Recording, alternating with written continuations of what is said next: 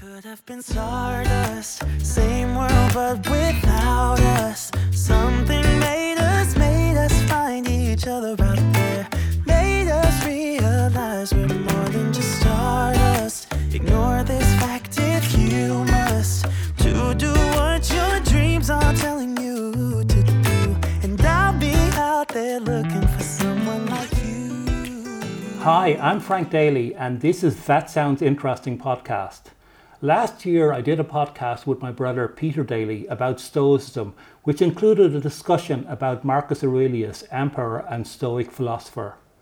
Today Peter is back again for another discussion, this time about Roman history and civilization from the start of the reign of Augustus to the end of the empire in 476 AD.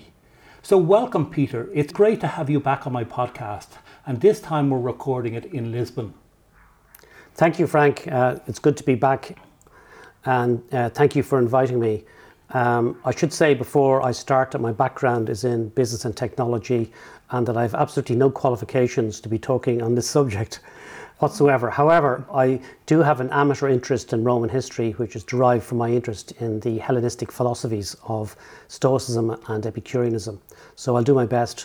It's a huge subject to cover in 30 minutes, but we'll try and get through quite a lot of material. Thanks very much, Peter. And even though you're very honest about that you're not a professional in this area, I know that you have a vast knowledge of this particular topic. So let's kick off with Augustus and how he came to power in Rome. Yes, absolutely. But I'll just preface my remarks by talking about giving a brief summary of what I'm going to say today. Firstly, I'm going to talk about Augustus, who's one of the most important figures in European history. And then I'm going to talk about the Pax Romana up to 180 AD with the death of Marcus Aurelius. So my talk is really divided into two parts. First of all, the first two golden centuries, and then the disorder of the 3rd century, the Christian empire and the decline and the reasons for the decline. And then finally, I'll just bring up some parallels with the possible future collapse of our own civilization. That sounds excellent, Peter. So getting back to Augustus then, coming to power. Yes, well, obviously after the death of Julius Caesar, people like Brutus and Cassius, who you may be familiar with from studying the play Julius Caesar in school, assumed, and the Republican side assumed, that the Senate would wrest back control. But that didn't happen, and civil war ensued. I won't go into all of the history of it, but the surprising thing was that Augustus was, or Octavian as he was then, was an adolescent whose talent was recognized by Julius Caesar, and he was adopted as his heir. So when Caesar's will was read out, people were surprised to find that he had been named as his heir. That gave Augustus huge legitimacy to represent the house of Caesar. And so he was obviously able to raise an army. There was a second triumvirate at that stage then, involving Lepidus and Mark Antony. Of course, you may remember from the play, Mark Antony seizing control of the mob and seizing control of Rome. So an uneasy peace was maintained for some time, but eventually war broke out. Lepidus was sidelined, and it was really between Mark Antony. Now, at this stage, of course, Mark Antony had taken up with Cleopatra, and that gave Augustus a huge advantage in being able to present Cleopatra as a threat to traditional Roman values, as a type of evil oriental seductress who was almost like something from the Odyssey, who was leading Mark Antony astray. And if, of course, day one, the Roman world would be subjected to the wiles of an oriental queen. So he was a master of this type of propaganda. Eventually it was a naval battle of Actium, and he emerged triumphant and master of the known world in 31 BC. And thereafter then that led to the sort of first constitutional settlement of 27 BC. So how did Augustus avoid a similar fate to his adoptive father, Julius Caesar? Well, it's a very good question. This really cuts to the heart of his political genius. Caesar, of course, had just declared himself dictator for life, which was an invitation to be assassinated. He didn't last much more than a year, I think it was, if he did last a year. So the situation with Augustus was very much different. Augustus claimed in 27 BC to have restored the Republic. So he boxed very, very clever. He respected the Senate. Many historians in the past were of the view that there was a sort of partnership between, he wasn't of course called an emperor in those days, he was called princeps. He was the first among equals. But the reality was that he was an absolute ruler, but he shielded it under the pretense, which everybody joined in pretending, of partnership with the Senate. So he was a brilliant innovator at innovating in terms of new forms of dictatorial government, while at the same time honouring tradition and being highly conservative and looking back to Republican values. So it was an absolutely brilliant stunt, and everybody wanted to join in with it because they were sick of civil war. Of course, and in fact, when you think of Roman history, you think of endless campaigns of war being waged across the whole Roman Empire, and I'm sure people there obviously wanted peace. And I guess Pax Romana, which means peace in Rome, basically the Roman Empire, was the highlight of the whole period. But let's talk a little bit about the arts and how they flourished during that period. Well, yes, I'll do that. But just to explain that the way Augustus gradually took power is very interesting. He was ceded the governorship of a number of provinces, not all the provinces. He wasn't appointed master and ruler of the world. The Senate voted him certain powers. Then he was, at a later stage, he was voted the powers of a tribune, as well as a consul. He was gradually voted more and more powers by the Senate and control of more and more territories. Also, of course, he was hugely wealthy.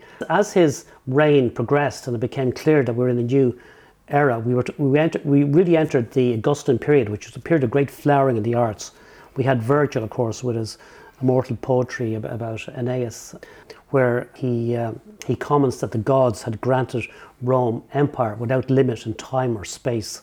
A wonderful phrase. Yes, and indeed. Then, of course, there was Horace, who was deeply interested by Epicureanism. He writes very wonderful rural poetry about the joys of wine and the importance of carpe diem, etc., etc. There was also, of course, Ovid, who was regarded in Victorian times as almost pornographic, and who fell out of favour due to Augustus's very strict morals. So Augustus brought in a law to prevent adultery. So the Roman, one of the areas where Rome hugely differs is their ideas of sex and marriage are enormously different to our own today. You might think because there's free license today, and there was to some extent in our imaginings of ancient Rome that there was a lot in common, but there was actually nothing in common. The marriage was a completely different institution. Sex was allowed with slaves or lower class people, and it wasn't regarded as adultery. But to seduce an upper class lady was an extremely serious offence and would lead to a court case when it was outlawed. Now, Ovid, of course, wasn't for any of this. He was strolling around the streets of Rome, eyeing up girls and writing erotic poetry on the arts of love, and eventually he was expelled. And talking of which, since I'm on this subject, Augustus had a great deal of trouble with his own daughters. As his daughter Julia grew up, she was certainly a right goer, as they might say in northern England. And basically, perhaps you might think of her as a sort of adopting Newcastle values, if that isn't too prejudicial to the north of England. But the point is, she engaged in a sex contest with a famous prostitute and was reputed to have worn out more men than the prostitute. And then, according to historian Tom Holland, her taste also ran to dwarves. So the mind boggles. But she eventually hooked up, if that's the right word, with a relative of Mark Antony, which of course was a huge political threat, because if they were assassinated, it could have been the revenge of Mark Antony's line. Of course, and that make. Yeah, absolutely. So the guy was killed by Augustus, and she was banished to an island where she never got off again. And then, to cap off her misfortunes, her own daughter, also called Julia, followed in her mother's promiscuous footsteps and was in turn banished.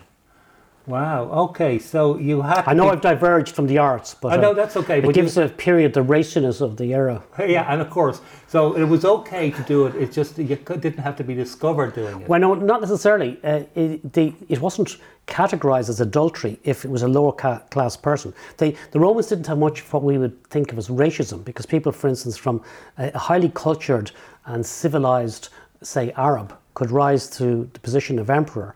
His racial background was irrelevant, but what was really important was his class background. They weren't racist, but they were classist to an incredible extent.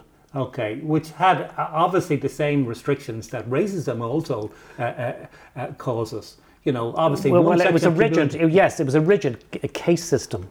Yeah. Okay, so just continuing on a little bit. I know Augustus suffered a terrible calamity so late in his career. So maybe you could talk a little bit about that. Yes, basically this was basically a total disaster for him. The legions were campaigning in Germania or Germany, and they were led astray by somebody who had a German who had become very cultured and educated in the Roman ways, but he turned traitor. I won't go into the details of it, but he led 3 legions into a trap in the Teutoburg forest, where suddenly the barbarians appeared from the trees. It's as if you can remember that scene at the start of Gladiator, of course, where Maximus says, "Unleash hell." Well, instead of the fiery cannons raining down on the barbarians, it was the other way around. The barbarians unleashed hell through the forest. The Roman legions couldn't form into their typical defensive formation, and 3 whole legions were wiped out. The effect of it almost drove Augustus mad with grief, and he was more or less banging his head off the palace walls for a long time. And I guess you could consider it in some ways that was kind of foreshadowing how so much later, how the end of the Roman era actually occurred, also with the Visigoths coming down and actually destroying parts of the empire. Yes, that's absolutely true. Yeah, it was Germany. Okay, so just continuing on now, who followed on after Augustus? Well, it was Tiberius. He was a great general, and there were a number of other people that Augustus would have preferred to succeed him, but they died. Sometimes people dying of disease or early was not unknown in those days. It was quite common. So a number of potential suitors. He was forced to pick Tiberius. Tiberius was in many ways, there's been a lot of controversy about him. He decided to exile himself away from the court to live on the island of Capri. Of course, in his absence, his lieutenant Sejanus assumed dictatorial power and was engaged in many abuses. And eventually, word was smuggled into to Tiberius, and Sejanus was condemned and torn apart by the mob. Then he was then followed by a monster Caligula, and by following that there was Claudius, and then eventually Nero, and that was the end of the Julio-Claudian line. I mean, one of the things that, without going into all of their cruelties and personal peccadillos, the impression you would get from reading Suetonius, who was the great historian of this period, is that there was nothing but this type of activity going on, and the whole empire was in chaos. But despite these things going on at the top, the empire was well run. It was expanding.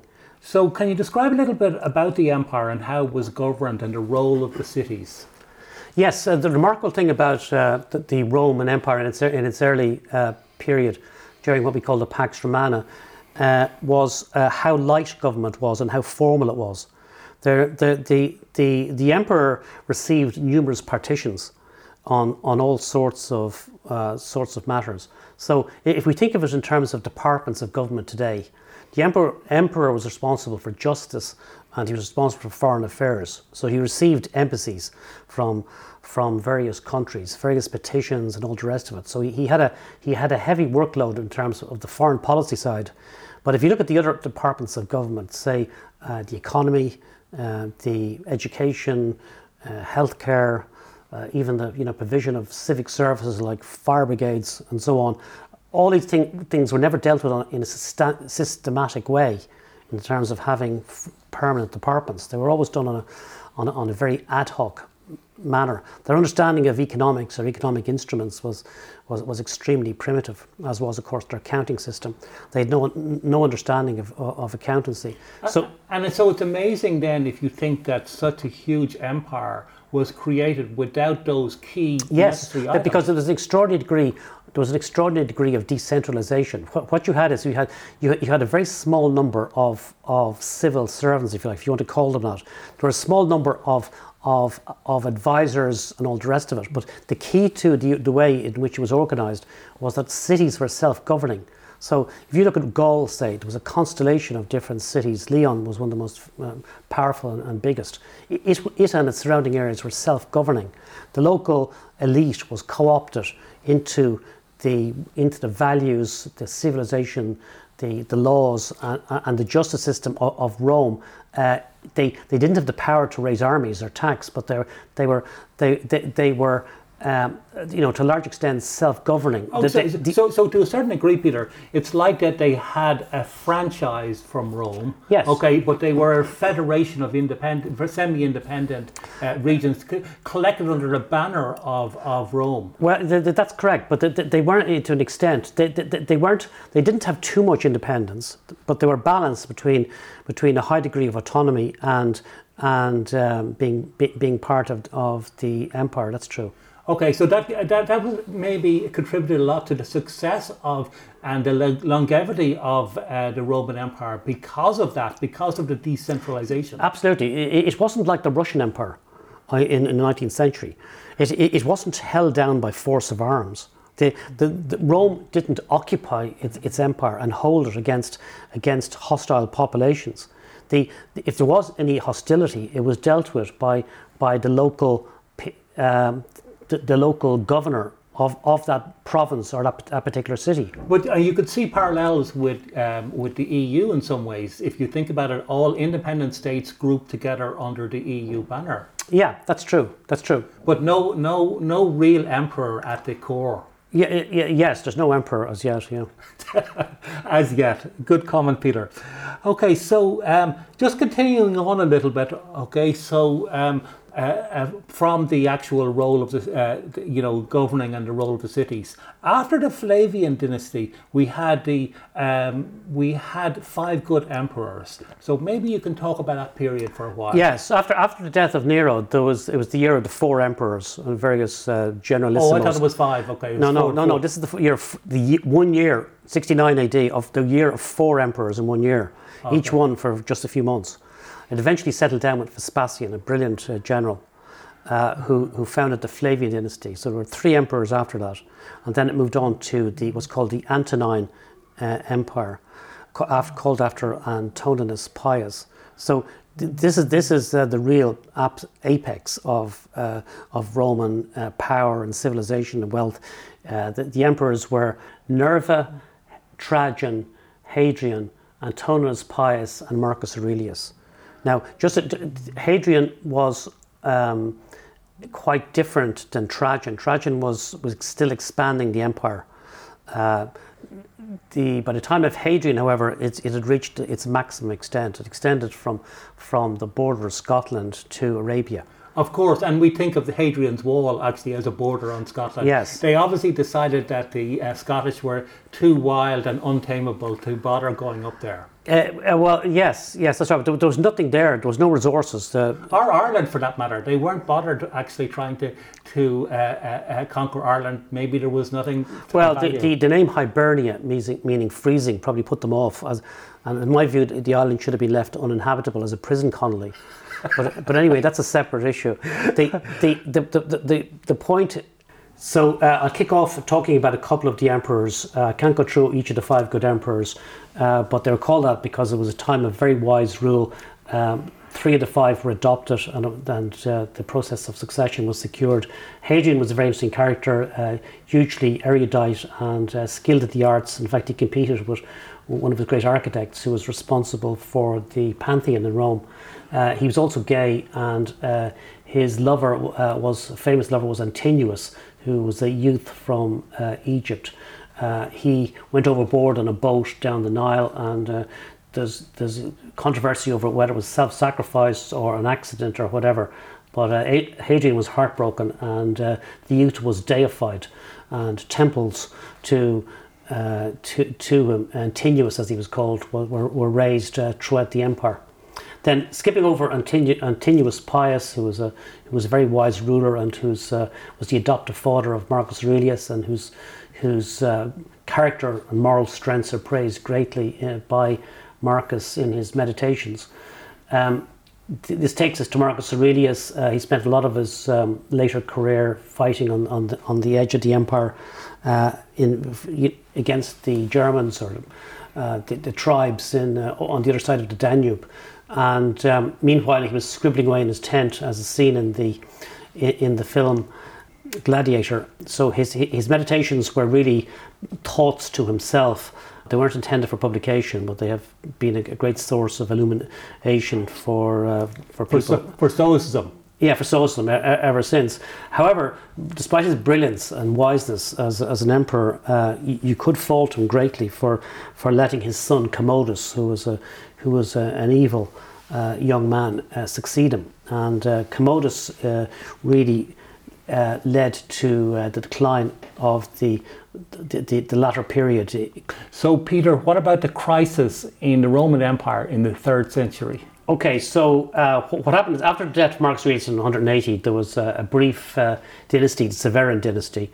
But when one of those emperors was murdered early into the 3rd century, it led to a period of chaos, which carried on for, I think, about 50 or 60 years. First of all, there were attacks from the Persians, or Parthians as they were called, in the east, who were a ferocious fighting force. And at the same time, there were numerous civil wars, short-lived emperors lasting a few months or a few years.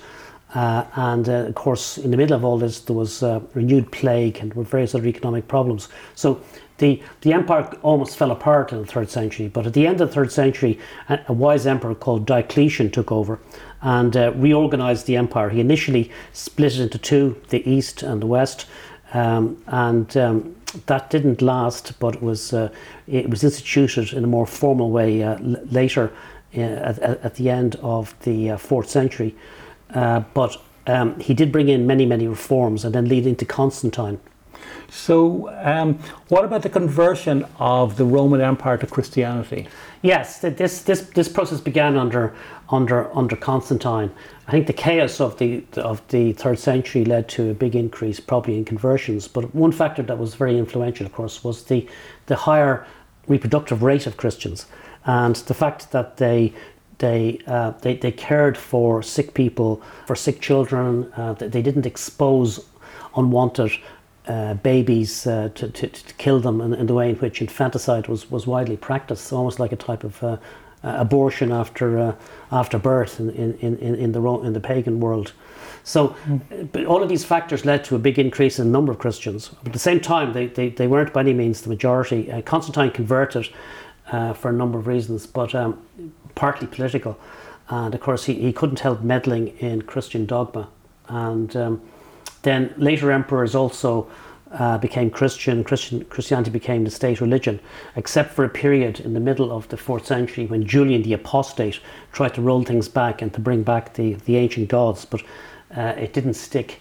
And then it was too late, I guess, really at that stage, because it was so widely spread. Christian. Yes, that's exactly right. But it was too well entrenched. But one of the famous historian Gibbon wrote in the 18th century, "Decline and Fall of the Roman Empire," a massive authoritative work, and he attributed the fall to the rise of Christianity, as resources and talent were diverted away from the state into the service of the church.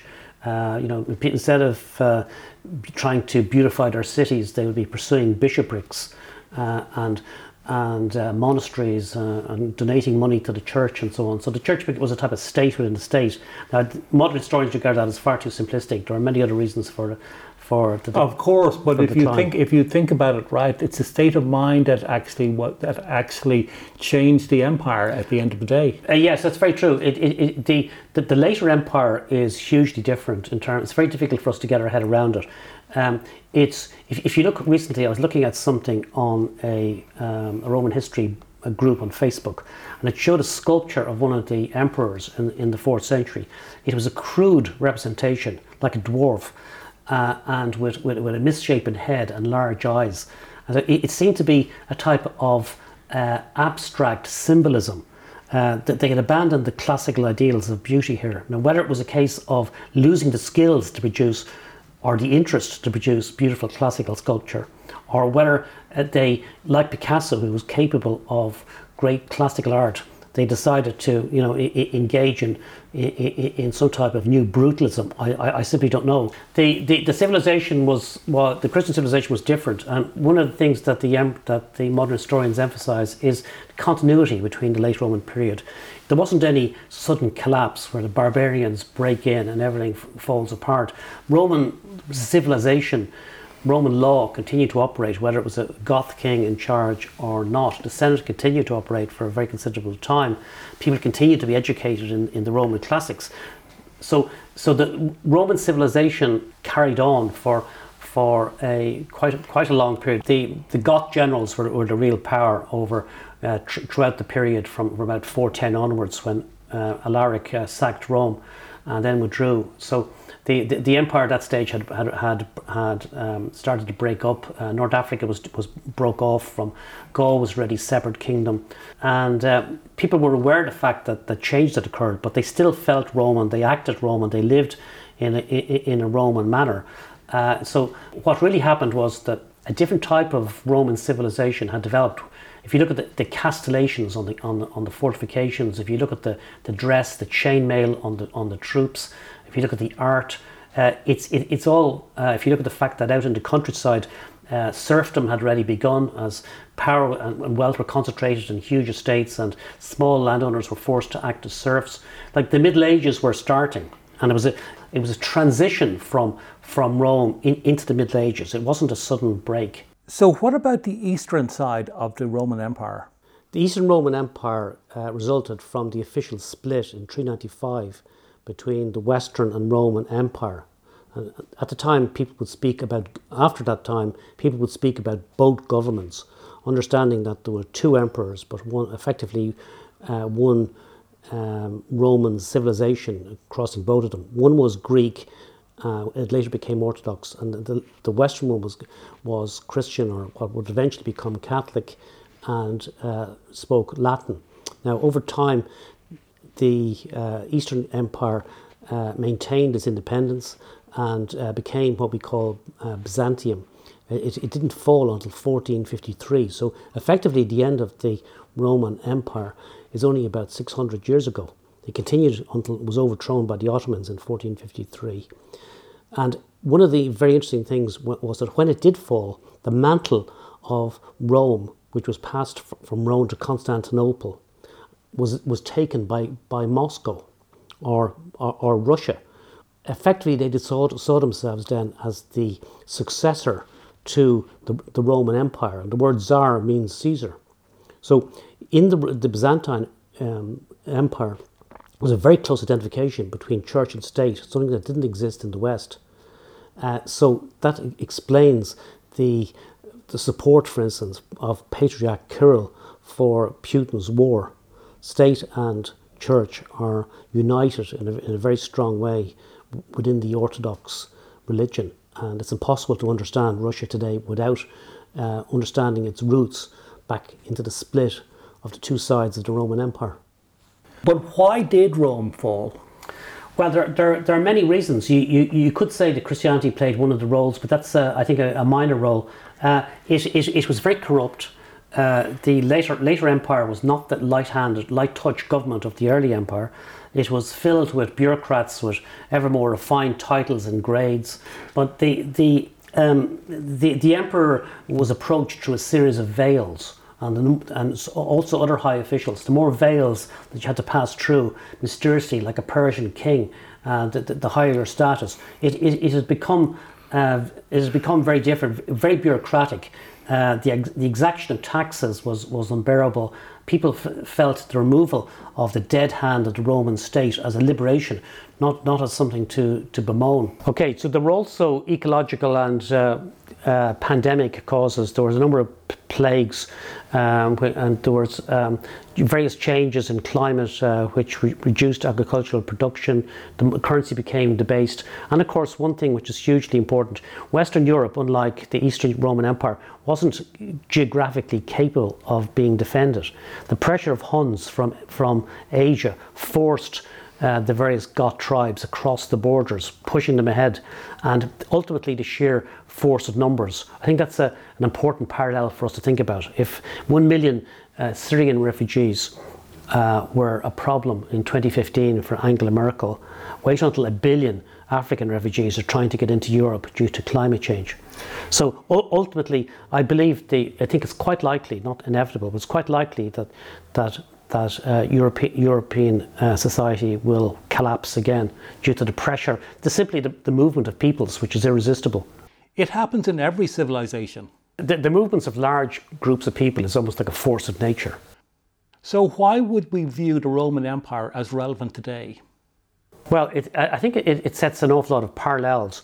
If someone like Trump, or possibly somebody much better than Trump, who's more interested in governing than golf, is to take over, it's fairly clear that person will follow the playbook of Augustus, and we can have an awful lot to learn about how dictatorship can wield its power, shield it in a fantasy or pretense of democracy from what Augustus did. Some future American dictator might, for instance, certainly would not abolish the US Constitution or the Senate, but would claim to have restored its power in the way Augustus did. In terms of the final collapse of the empire, I think it certainly is something that we need to think about in terms of the coming ecological collapse, which can potentially affect us. And there's a variety of factors towards the end of the Roman Empire, which I think are very instructive for today. So finally, in an immortal quote from the Life of Brian film, what did the Romans ever do for us? Very briefly, civil engineering, medicine, law, whole series, government, politics. There was a famous, it's not just the Romans but also the Greeks. There was a famous situation where Melina Mercouri, a famous actress of Greek origin, was asked to speak, and I think it was an EU event. She said, I'm going to start off with a few words of Greek, and there was a general groan. And then she said politics, mathematics, drama, theatre, and she kept repeating a whole series of fundamental concepts which we all owe to the Greeks and ultimately through the Romans to us. So there's a whole series of things that they gave us, but I think probably the most important thing, which is often overlooked, is their religion. We think of Christianity as being something we received direct from the apostles and from the Jews. That isn't the case. We would never be Christian if Rome, for instance, had adopted the cult of Mithras, and we'd all been involved in the sacrifice of bulls and taking showers in their blood. Fortunately, that wasn't the case. No, but the point is that what the Romans gave us was their religion, which was highly influential for 2,000 years. In a certain sense, the Catholic Church in particular, and Christianity in general, is a continuation of the empire by other means. The Catholic Church is empire without limit in time or space, although perhaps it's now reaching that limit. The Roman history and civilization, and the Greco-Roman civilization, is one of the three bedrocks of our civilization, the other two being Christianity and the Enlightenment and scientific revolution. That's super, Peter, and it has given me a huge understanding of the Roman Empire and its influence on today. Thanks very much for being on my podcast. You're welcome, Frank. We could have been stardust, same world but without us. Something made us find each other out there. Made us realize we're more than just stardust. Ignore this fact if you must, to do what your dreams are telling you to do. And I'll be out there looking for